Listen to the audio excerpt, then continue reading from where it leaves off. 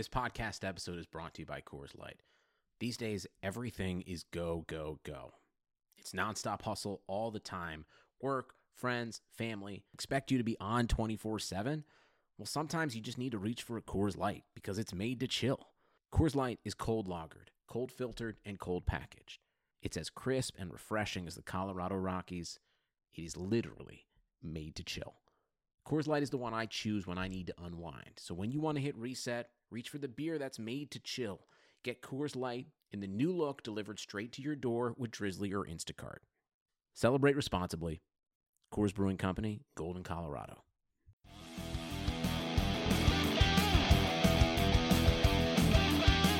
Hey, what's up, everybody? Chris Trapasso here from CBSSports.com. Joined again by my regular guest, Matthew Collar, and I'm going to skip all the small talk, which is probably good for a podcast that we're trying to keep under an hour because Matt and I can small talk about football for more than an hour itself.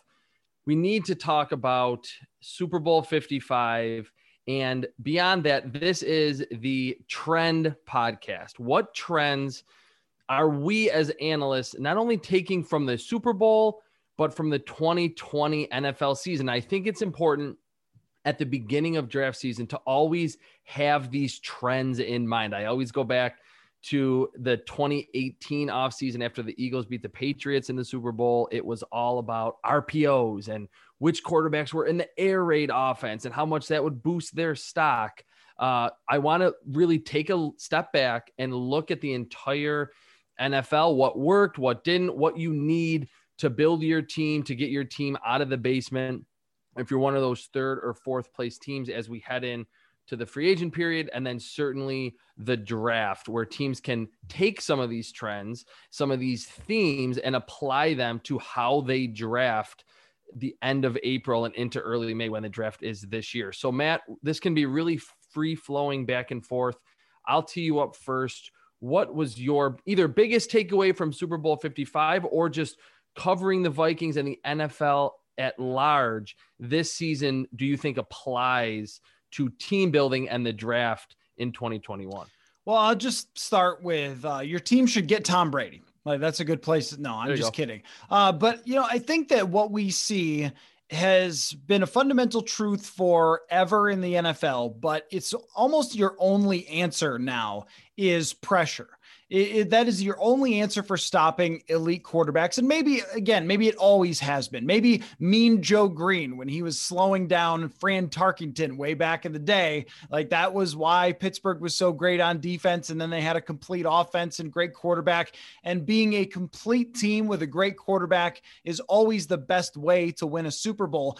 But the last two times that Mahomes has been in the Super Bowl, he's faced defensive lines that had a case for being the best defensive line in the NFL. And both times he has not played his best game because it allows the defensive coordinator to do so much more. And I thought we saw the brilliance of Todd Bowles there. Get yourself a great defensive coordinator who is flexible, who is not locked into a system, who was willing to switch and play too high for a large part of that game and dare Kansas City to try and run the ball against them. That would actually be my biggest trend, because I think defensive line and saying, yeah, you need to get like 5 great defensive linemen, or the same with offensive line. Yeah, you need to get good offensive linemen who don't get hurt, I guess.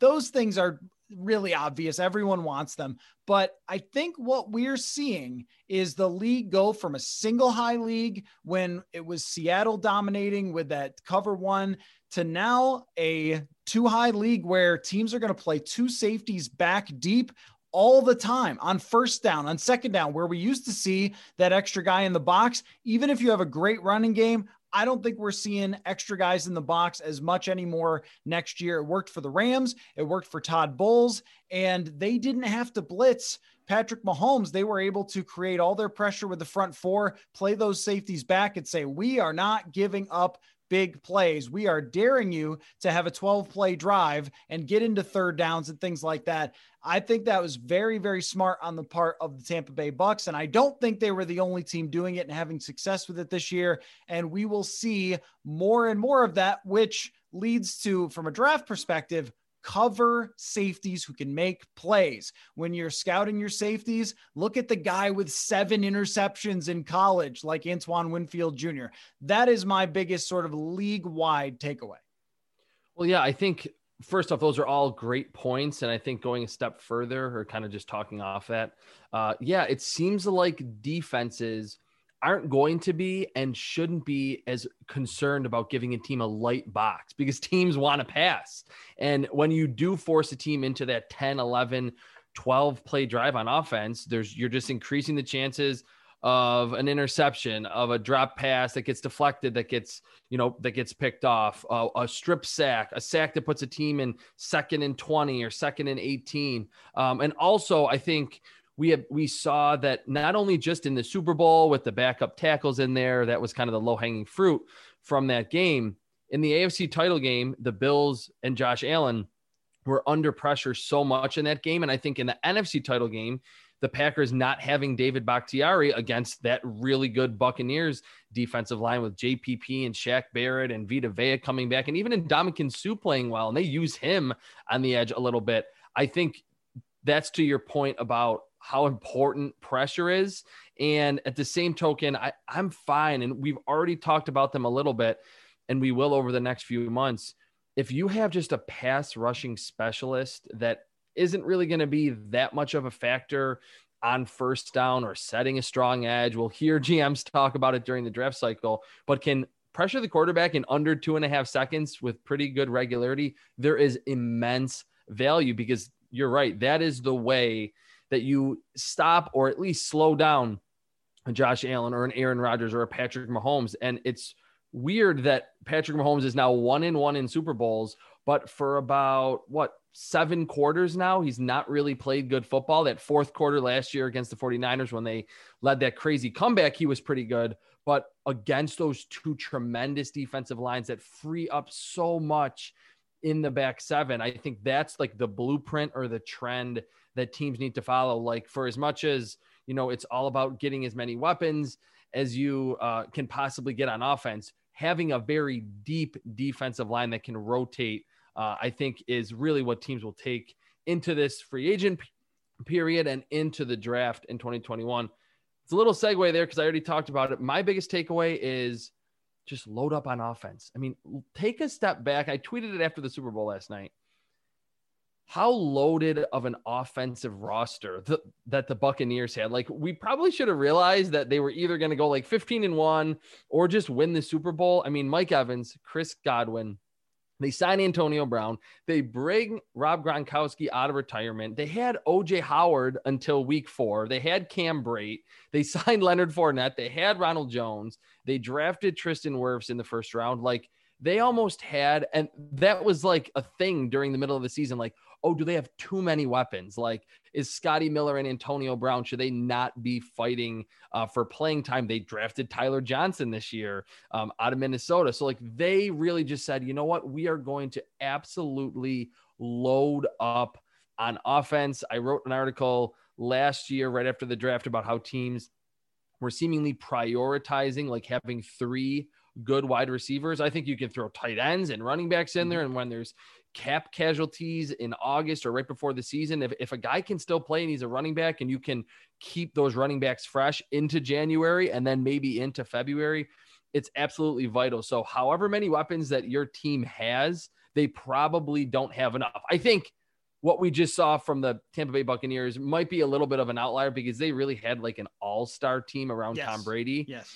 But I think the point still remains. I mean, the Kansas City Chiefs certainly had a lot of weapons too. The Bills did, the Packers did. A lot of the better teams in the NFL had so many weapons that I think that will be on the offensive side. We'll see a lot more tight ends, receivers, and even running backs, whether they sign big contracts or just drafted a lot earlier, because you want to set up whoever your quarterback is with a lot of talent and a good environment around him.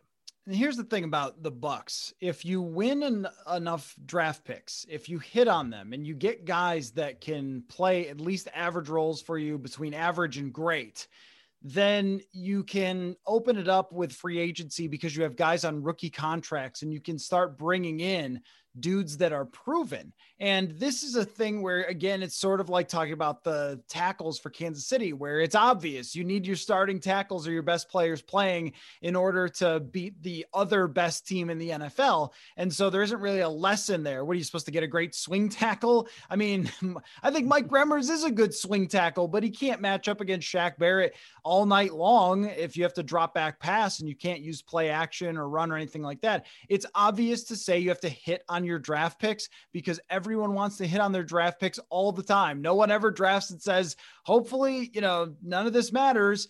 But Tampa Bay's roster really came together in that way, that over the last 3 years, they loaded up their secondary with draft pick after draft pick after draft pick. They hit instantly on Tristan Wirfs this year. And I think another point to it is if you can have this mix of veterans, and this might be the thing to take away, if you can have this mix of veterans who are very, very talented, then it helps all your younger players be hits too, I think. Yep. Because there's some guys who are so good. Tristan Wirfs might be one. He's going to overcome if he's playing on a bad team. He's going to be good. But it really doesn't hurt for him to be on a veteran offensive line. It really doesn't hurt Antoine Winfield Jr. to have the defensive linemen be really experienced and proven and get pressure on the quarterback all the time. I think that these things play off each other, and we've seen that from lots of teams that have gone to the Super Bowl. Some have Tom Brady, some don't, but you'll often see where these young players perform really well, and I think it's in part because they're surrounded by the veterans. Now, Tampa Bay brought in Brady, so Brown wanted to go there, so Gronkowski wanted to go there. Sue all of a sudden wants to come back to Tampa Bay, so that helps too. It's not just bring in free agents, but I think there are some teams who say, well, we drafted a bunch of guys in the last draft, so let's just leave this position to our development and leave that position to our development, and the young guys will carry you. But not if they don't have the veteran players around them to help boost their level of play. Yeah, that's a really nuanced point. I think it's a good one, that you do want to have a pretty good mix of rookies that are, or guys on their first couple of years of their contract that are cheap, rookies, and then those proven veterans, and those guys like that are just trying to win a Super Bowl, like Ndamukong Suh, that are really good. They might be a little bit expensive, but you know exactly what you're going to get from them. They're disciplined. They have the strength. They played in playoff games before. Keeping JPP on that roster, I think, was huge. Another point to that is I remember hearing, I don't know if it was on a podcast or maybe when he was working for Fox Sports, Urban Meyer, I think it was after the Patriots-Rams Super Bowl a few years ago, said that Bill Belichick likes to build his team, not from front to back, like the old school way, like build your offensive line, build your D-line.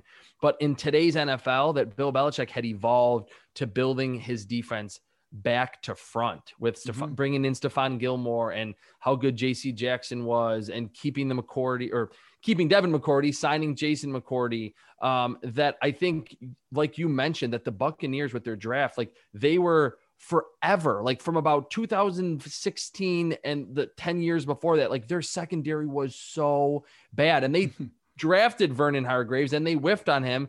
They went back over the last 3 years. They drafted MJ Stewart. They drafted Carlton Davis. They drafted Jamel Dean, drafted Antoine Winfield, drafted Sean Murphy Bunting, drafted Jordan Whitehead. A lot of those players were making big plays last night and throughout the playoffs for the Tampa Bay Buccaneers. So I think there could be something to that maybe you want your secondary to be these young, fresh, spry, explosive players. Yeah, there could be, some learning curves for those players to have to go through, and kind of a longer acclimation project than getting a Stephon Gilmore who's 5 or 6 years into the league. But that, to me, just looking at their roster construction, how not only have they drafted well, which I'm glad you said that, this is a draft podcast, and I think every GM is going to say we need to draft well, but I really think this hammers home the point that the draft is the most vital aspect of building your team, that it's easy to get caught up with free agency and the names that are already established that that even the casual fan knows. But the Buccaneers won this Super Bowl because they signed Tom Brady. Of course, he raised that team to new heights, but because they had so many quality players playing on those rookie deals, and they have like $30 million in cap space heading into the new league year, which starts mid-March. This is not a team that's like the Saints at $75 million over the cap. So I think The secondary being younger could be something that we could see teams try to copy, and just really placing the biggest onus on drafting well, and maybe every couple rounds draft another corner or another safety. So just looking at their recent draft picks, 5 guys in the secondary drafted in either the second or third round over the last 3 years. Something that comes to mind when you talk about the players in the secondary and drafting them high, especially, is just the physical talent that is required to cover man to man, which ultimately is what every offense is trying to set you up. It's trying to put our best playmakers on your defenders one-on-one, and usually on your weakest defender if they could take advantage of that. And the pressure up front from the veteran pass rushers where they spent some money, huge help for Tampa Bay for their secondary. But the other point is having those younger guys who are great athletes to try and track receivers one-on-one.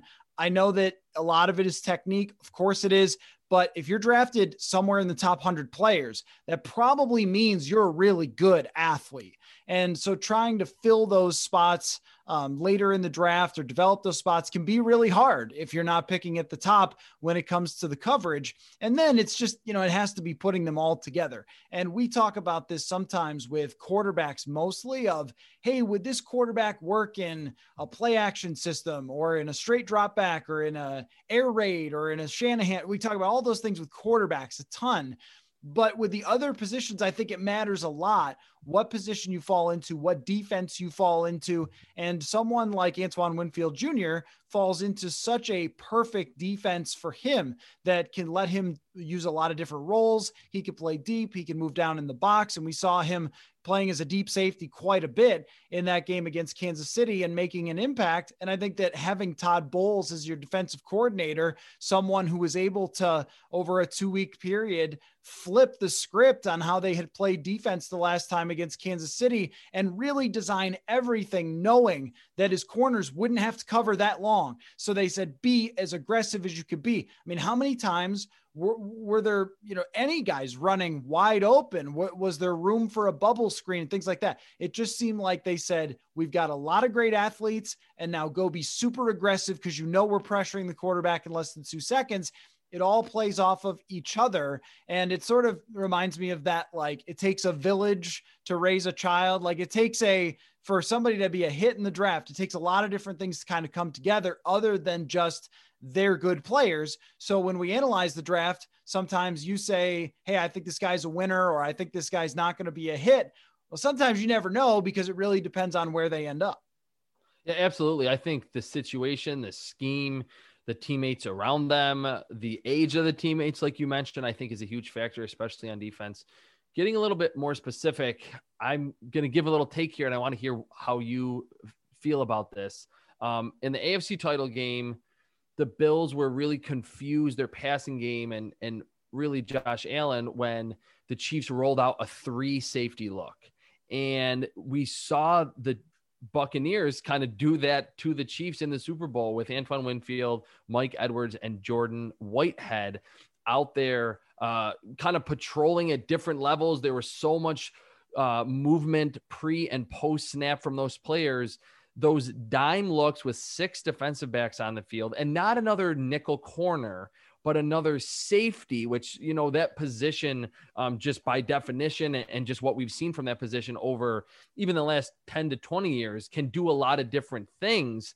I wonder if teams are going to start to say, hey, like we need to actually prioritize safety, which in the last few drafts, it's not been a huge thing unless you're getting a Derwin James, that teams are going to say, hey, like we're going to move away from 3 linebackers, which most teams have. Nickel is the base defensive formation in the NFL, but hey, we actually need to use 3 safeties, maybe 50, 60% of the time, or in those important games when we're facing a team that has a high powered offense, because the safeties are still fast. They can blitz. They're big enough and willing enough against the run to help in that area. And then they have all the coverage responsibilities in zone and in man-to-man. I thought in those 2 title games, it was very apparent in the AFC title game and the Super Bowl that those 3 safety looks out of dime coverage were really effective for the Chiefs. a few weeks ago, and then for the Buccaneers. How do you feel about what we saw in those marquee games, in those paramount situations, that those teams use those three safety looks, and how it will kind of project forward to the rest of the league? Yeah, back in the day, it was a Mike, it was a Will, and a Sam linebacker, and those guys would play 90% of the plays except for third down and long, and that was the only time.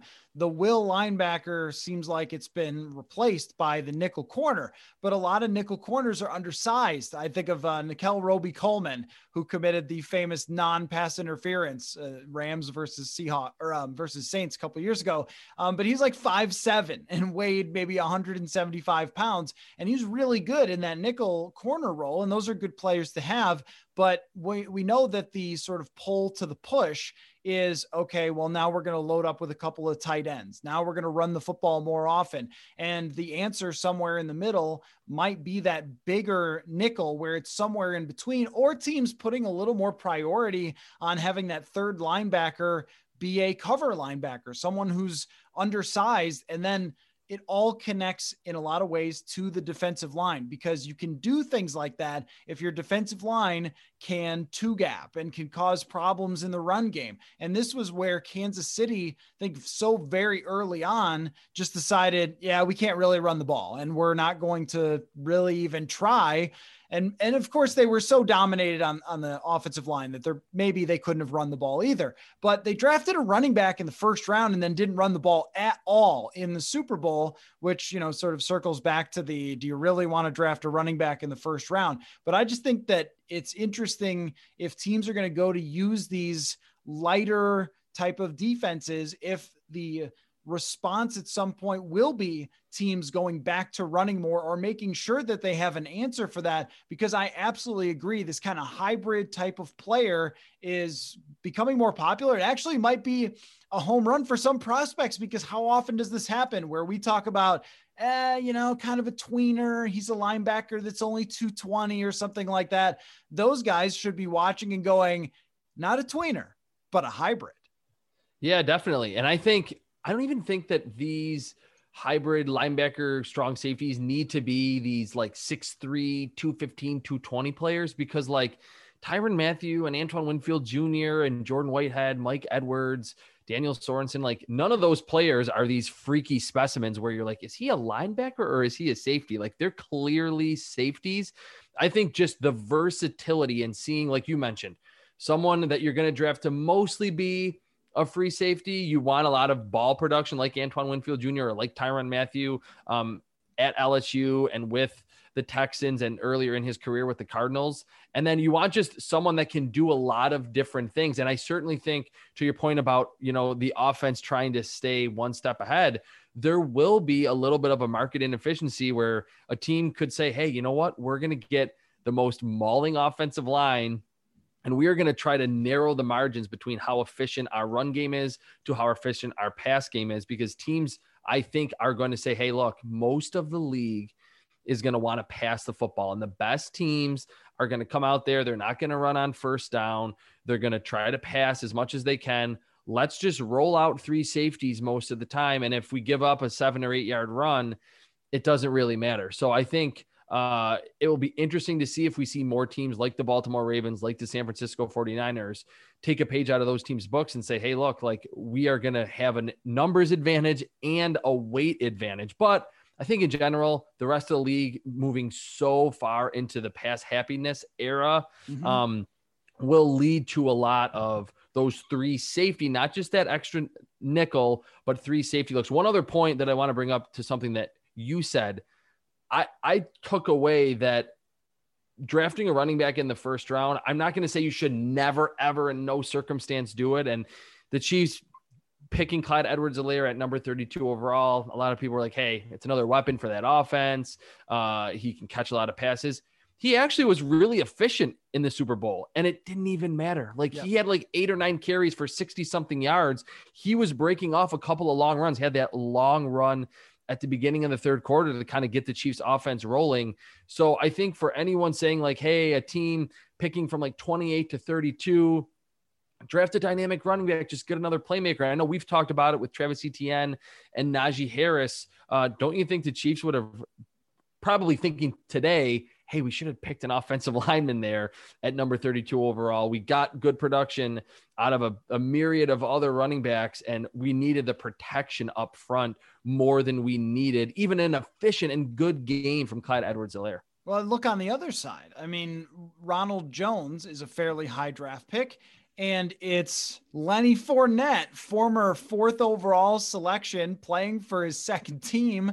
And he's the one that's getting the majority of the carries and making a lot of plays, that there's always going to be other guys available. It's not a position I think that you can completely ignore. It's all about when is it actually worth it and how are you going to use this guy? I mean, if you drafted Derrick Henry high, you're maybe pretty happy with what he's been to your offense. If you drafted Christian McCaffrey or Dalvin Cook, same deal. Like, you see those guys as a centerpiece of an offense. But if you're a passing team, it's really about the offensive line and not about who is in the backfield, because you can have, what was his name? Darrell Williams. Is that, I mean, they went out and picked up Le'Veon Bell. They didn't even use him. They draft Hilaire. He doesn't make a difference. It's like, this is a position where Damian Williams, who I think opted out this year, he could have been Super Bowl MVP last year. He was so good. And he's a guy that they got from nowhere. Raheem Mostert, right? Tevin Coleman. There are all sorts of these types of stories where it's not a position that you can invest a whole heck of a lot in, or that you shouldn't.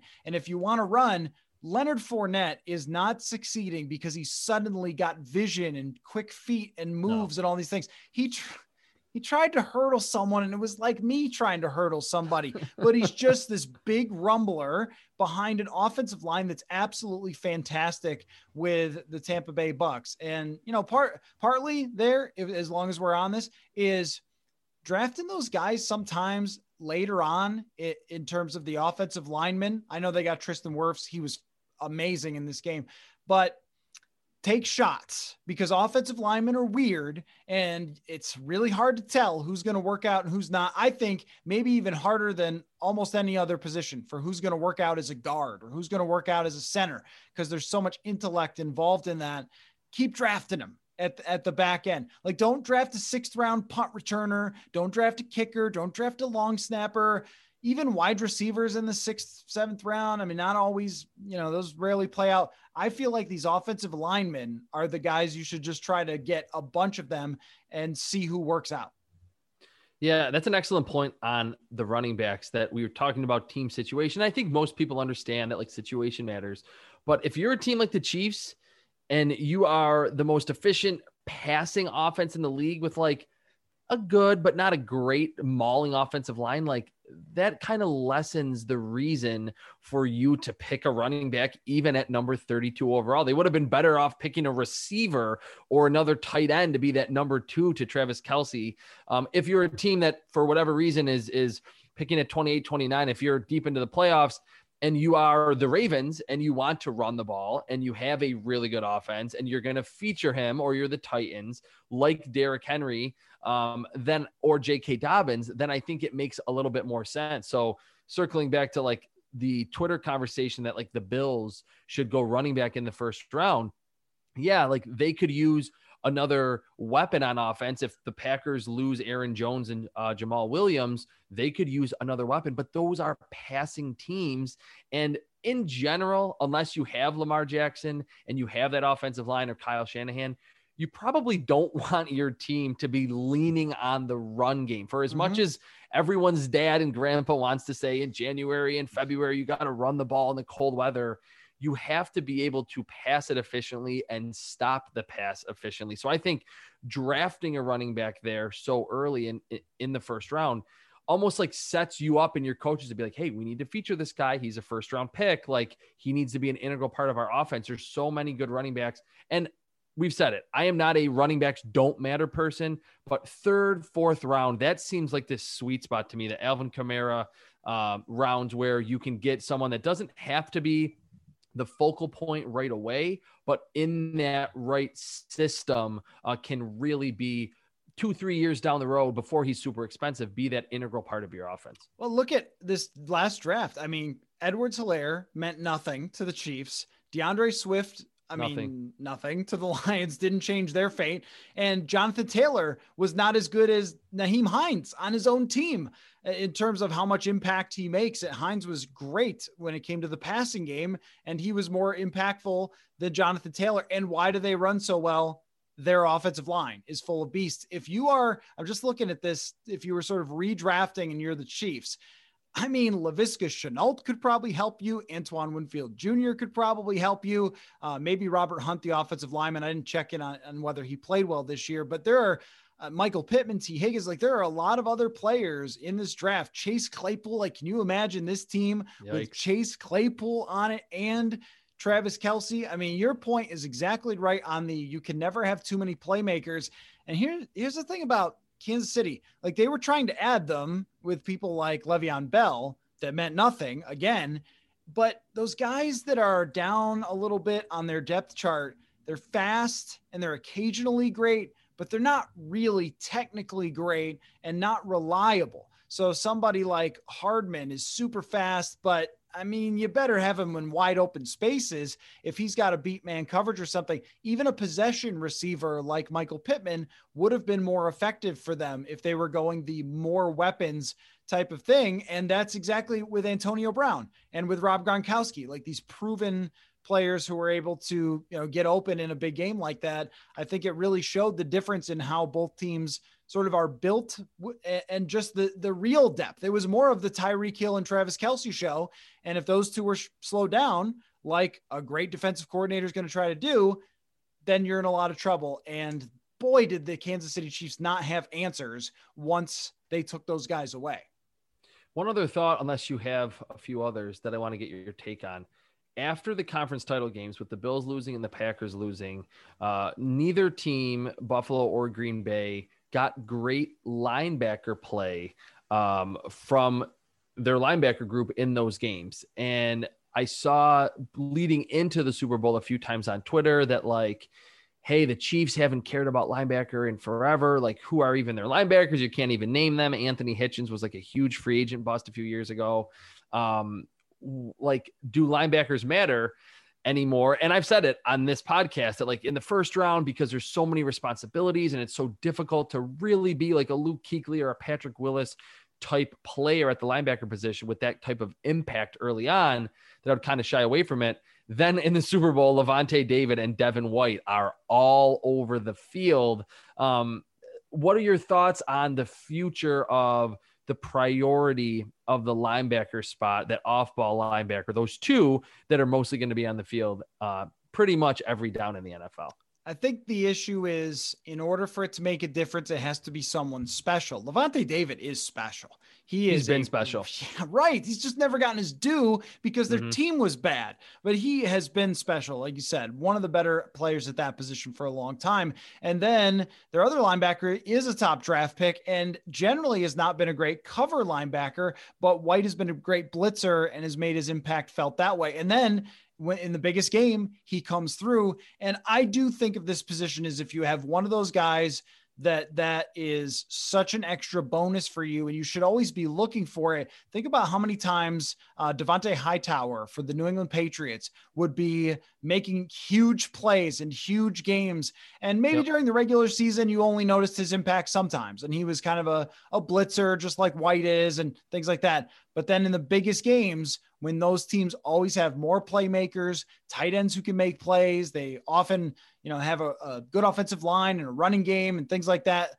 Usually, if it's not Kansas City's offensive line being beat up. So if you have those players like a Bobby Wagner, like an Eric Kendricks, it is just a massive advantage. The problem is, how do you find them? Because we see them get drafted in the early rounds, and a lot of times you go, that wasn't worth it to get that guy, because it takes such a unique skill set. It takes incredible athleticism, but it takes IQ that is on a different planet for Eric Kendricks and for Bobby Wagner to make a difference. And how, when you're trying to draft a guy out of college, can you really tell that? I mean, I can't watch a college linebacker and say, wow, this guy is going to be a complete game changer in the NFL. I felt that way about Roquan Smith. He's been pretty good, but he has not been Bobby Wagner good.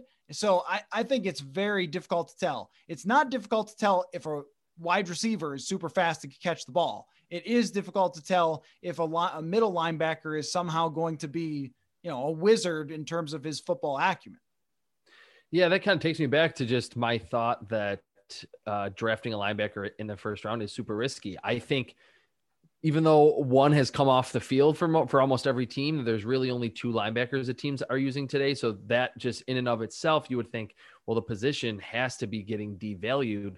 I think the position, if you have a good one, is super valuable. But like you said, it's almost like, just make sure that you have a few really good offensive tackles. There's just not a lot of linebackers coming into the NFL that have 4.42 speed like Devin White, that are great blitzers, that can read their keys in an instant, that are good in coverage. And really, Devin White, like you said, has not been that great in coverage. I think behind a bigger space-eating defensive line with Vita Vea in front of him and Ndamukong Suh, it freed him up a little bit like he was at LSU. So I think it's still a risky proposition picking a linebacker that early, but maybe that goes back to situation. If you have a ferocious defensive line and a couple of really big bodies that are not going to let that offensive line get to the second level as frequently in the run game, and you feel that their athleticism, their explosiveness, their smoothness and their hips and their ankles to cover is good enough, then maybe that's where you're like, all right, our organization, where we are with our roster, that's when you feel comfortable picking a linebacker. I just thought it was really interesting how it went from like linebackers don't matter anymore because look at the teams in the Super Bowl, look at the teams that lost in the title games. And really with Luke Kuechly retiring and Bobby Wagner playing his ass off, but not being on that good of a defense this year, that people were like, hey, linebacker, just forget about it. Just throw all, 7 defensive backs out there and just see how it goes. And then we had Levante David and Devin White really steal the show on defense, I thought, for the Tampa Bay Buccaneers in the Super Bowl. Anything else that really stands out to you either from the Super Bowl or just covering the 2020 NFL season? Yeah, let me just follow that up real quick with looking at that last draft and how Isaiah Simmons really struggled. Patrick Queen, it was a horror show for him this year. Jordan Brooks, like what exactly was Seattle thinking? So it is very risky taking those linebackers if you have one where they can recognize route combinations and read their keys correctly all the time and just have this great feeling. It's like a cheat code. It's just, how do you get it? It's like having a great kicker. How do you know if someone's going to be a great kicker? I have no idea. And I don't think it's really predictable. College kickers, what was his name? Aguayo. He makes all those kicks at college. Like, oh, this guy's amazing. Spend a draft pick on him. No. And then you'll have undrafted guys all over the place become great. Linebacker feels kind of the same way, where you really don't know until you see it on an NFL field. So you probably shouldn't take it in the first round, even though you need it, if that makes sense. I don't know. I mean, I'm really curious about just if we get a sense next season for how much this season was impacted by COVID. When it comes to the progress of the young players, when it comes to, how much guys from this draft class who we were just sort of making fun of some of them for not working out, but how many take a next step because things were really stacked against them. I think that we don't really have a full sense yet of how it impacted everything. And my hope for America and for the NFL is that next year it's back to much, much more normal than it was this season, especially in the off season for young players. And, I'll be curious to see how the next draft class does in comparison to this one and how many guys we see take a next step in year one that maybe didn't do a whole lot for their teams this year as draft picks. Yeah, that's a good point to bring up at the end here, because I think COVID did have a big impact on all of our lives and probably a lot of these young players. I mean, beyond the first round linebackers, we talked about it way long ago, how bad the first round rookie corners played this year too. And like, those are 2 really intricate positions where it's so much physical, but so much about it is mental and processing things in a hurry, that I think we probably will see guys like Jeffrey Okudah and CJ Henderson, AJ Terrell bounce back a little bit. And then this next crop of linebackers and corners play a lot better with hopefully a little bit more of a normal off season and training camp, stuff like that. One last minor point. It's like, I'm kind of realizing that this podcast is like, I make a point, then you talk off it, then I talk off it.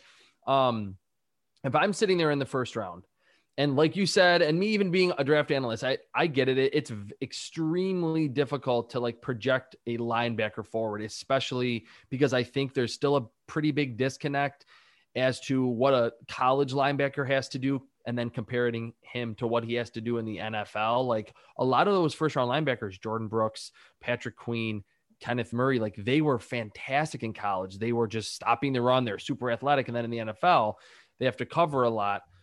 If I'm sitting there and I'm a GM and we're picking in the 20s and there is a linebacker or there is a safety, and you know the safety has had like 1,000 more coverage snaps, made more plays on the football. He's not as good against the run. He's going to get bulldozed by a pulling guard every once in a while. I think now I'm picking the safety. And I normally would say, safeties don't make a big impact, that often in every game. I think you have to go with the safety for what I was saying earlier of the increase in what we're likely going to see more 3 safety looks instead of, that other linebacker on the field. But yeah, that's kind of just like a draft philosophy that I'm interested to see if it plays out actually in the draft. And in scouting linebackers this year, I recently got through the top couple. And I said when I was talking about my grading system and explaining it, that like I tweaked the categories, like what I think is more important. I added blitzing, which I did not have in the past to the off-ball linebackers. Like I had size there. I took out size, like size for linebacker. And some positions, it certainly matters. I don't think size for linebackers really matters anymore. I'm not going to ding a linebacker if he's 6 foot 220. I don't think that even is worth a category that has the least amount of weight. I think if you can blitz, you can beat that extra pass blocker, whether it be a tight end or a running back, with either just a bull rush, or you can swim past him and affect the quarterback that way. If you're not so good in coverage, then like that's a tick box for me, because so many of these linebackers, like Kenneth Murray, watching him at Oklahoma, I don't think you ever saw him drop into coverage. Like he was playing quarterback spy or halting the run. That was basically it. And a lot of times he was just standing there and watching the ball fly over his head. He wasn't really doing anything. If you can be a good blitzer like Devin White is, but you're not so great in coverage, I think a smart and good defensive coordinator is going to say, all right, we're not going to try to match you up with Travis Kelce on every snap. We're going to send you after the quarterback and let you be that 5th or that 6th rusher to create pressure to impact our secondary in a positive way by doing it like that. I think I'm looking for that. Also, with the undersized guys, you don't have to ask, why aren't you a pass rusher? Because that's always interesting to me. If you have a freak athlete linebacker and you go, why aren't you a pass rusher? There must be a reason for that, because everybody wants to be a pass rusher because that's where the money is.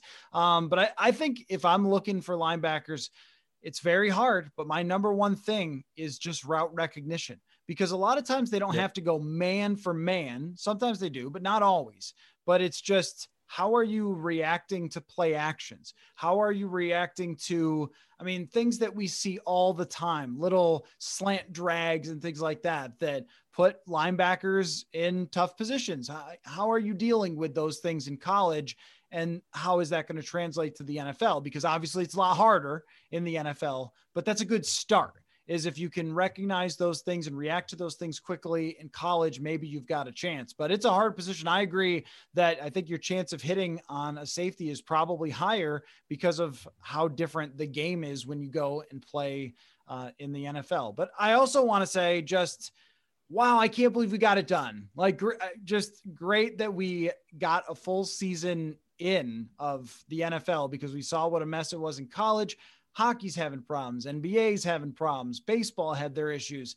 So, in terms of what we had for this season, I guess I'm appreciative that it all worked out. All right, that's all we have for tonight on the docket. This was the trends episode. We're going to see if any of these trends or themes carry out through the offseason with the way the teams try to build their rosters through the draft. For Matthew Collar, I'm Chris Trapasso. Thank you for listening to the Prospect Podcast.